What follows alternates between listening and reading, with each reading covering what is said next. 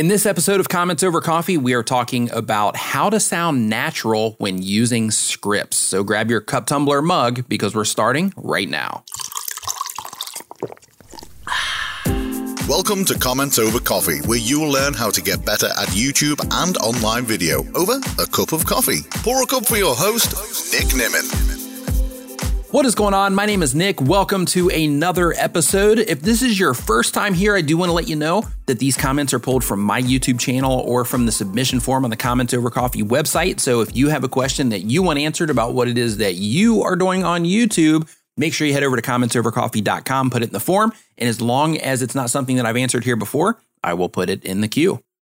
I also want to let you know that if you are a content creator, I put together a site that contains all of the best things for YouTube content creators. You can find those at bestcreatortools.com. It's a list of everything that I personally use, things that I recommend based on me using it in the past or currently. And it's also stuff that I use for not just my channel, but also the business that I have around my YouTube channel as well. So those are the things that I personally recommend, and you can find those at bestcreatortools.com. So our comment today comes from Anime Rookie. Anime says, so some videos are impossible to make without a script. So the question is simple. If you have that type of channel, how to sound natural and not just sound like you're reading a script, especially if you're a non-native English speaker. So thank you for that question, Anime Rookie. I appreciate it. And this came through the form on the website, by the way.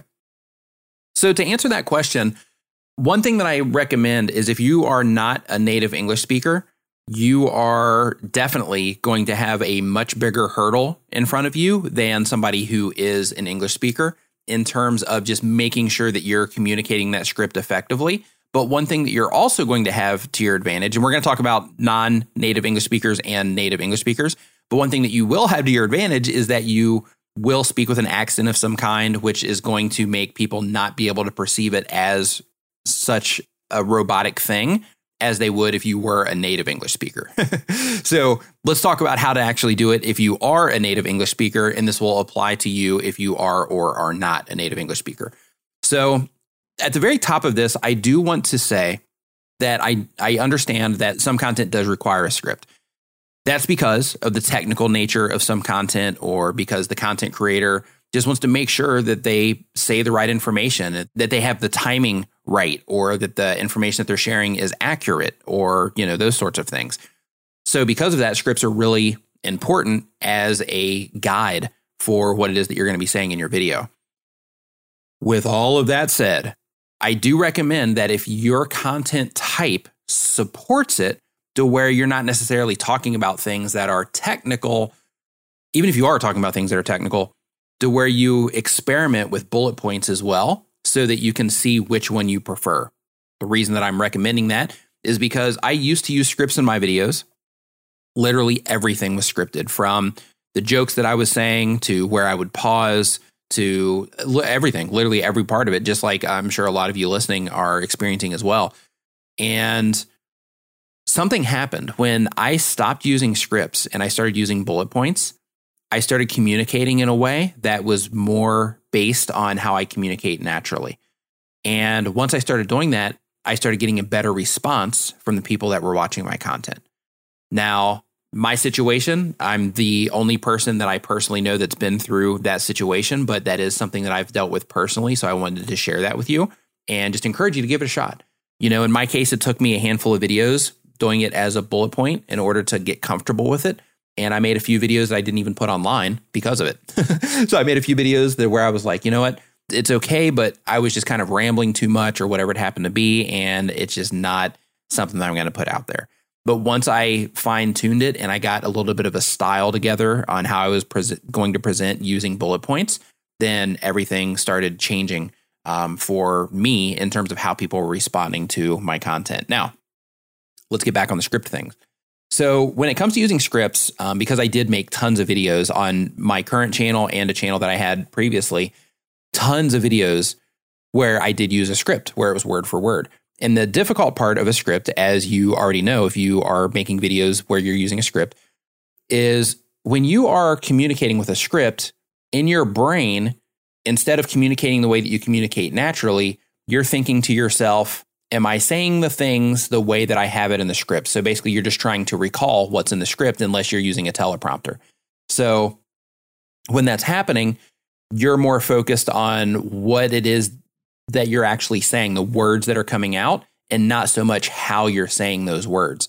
So as an additional part of your skill set, if you are using scripts, one thing that you need to also be mindful of is, yeah, I'm saying the right words. I'm saying the words that are in the script. That is accurate. However, how am I saying those words? And you really need to start putting extra attention on how you're using your voice. Now, the pacing by itself can make you sound robotic when you're using scripts, but it's also how you use your voice. Because when you're reading something, you are more likely to be a little bit more monotone and not be as, animated, because you are either reading it off a teleprompter or you are trying to read from your script and then look at the camera and recite that clip and then read from your script, recite, and so on. So going through that process, it can become to where you're just focused on those words instead of focusing on the fluctuations of your voice, right? The inflections of your voice. So if you are a script person, then I really recommend that you add to the thing that you're focusing on that, yes, I'm saying the words, but how am I actually expressing this? How can I say this in a way to where the end of my phrase has more impact? Or in the middle of my phrase, I raise my voice more. Or in the beginning of my phrase, I raise my voice more. Or I lower the tone of my voice when I'm trying to make a specific point. Or the pacing of when you're talking, right? So you have the words that you're saying, right? You've got that part, you're nailing it, but you're worrying about the tone of your voice in addition, the volume of your voice in terms of how much you're projecting. And you're also being mindful of the actual pacing of how you're communicating. Now, when you're reading, again, you're so focused on what it is that you're reading that it can take away a lot of that. So typically what people will do, and what I had to do when I was using scripts, and I still didn't nail it, in my opinion. Other people thought it was fine, but I still didn't nail it. And I still got a better response when I was using bullet points.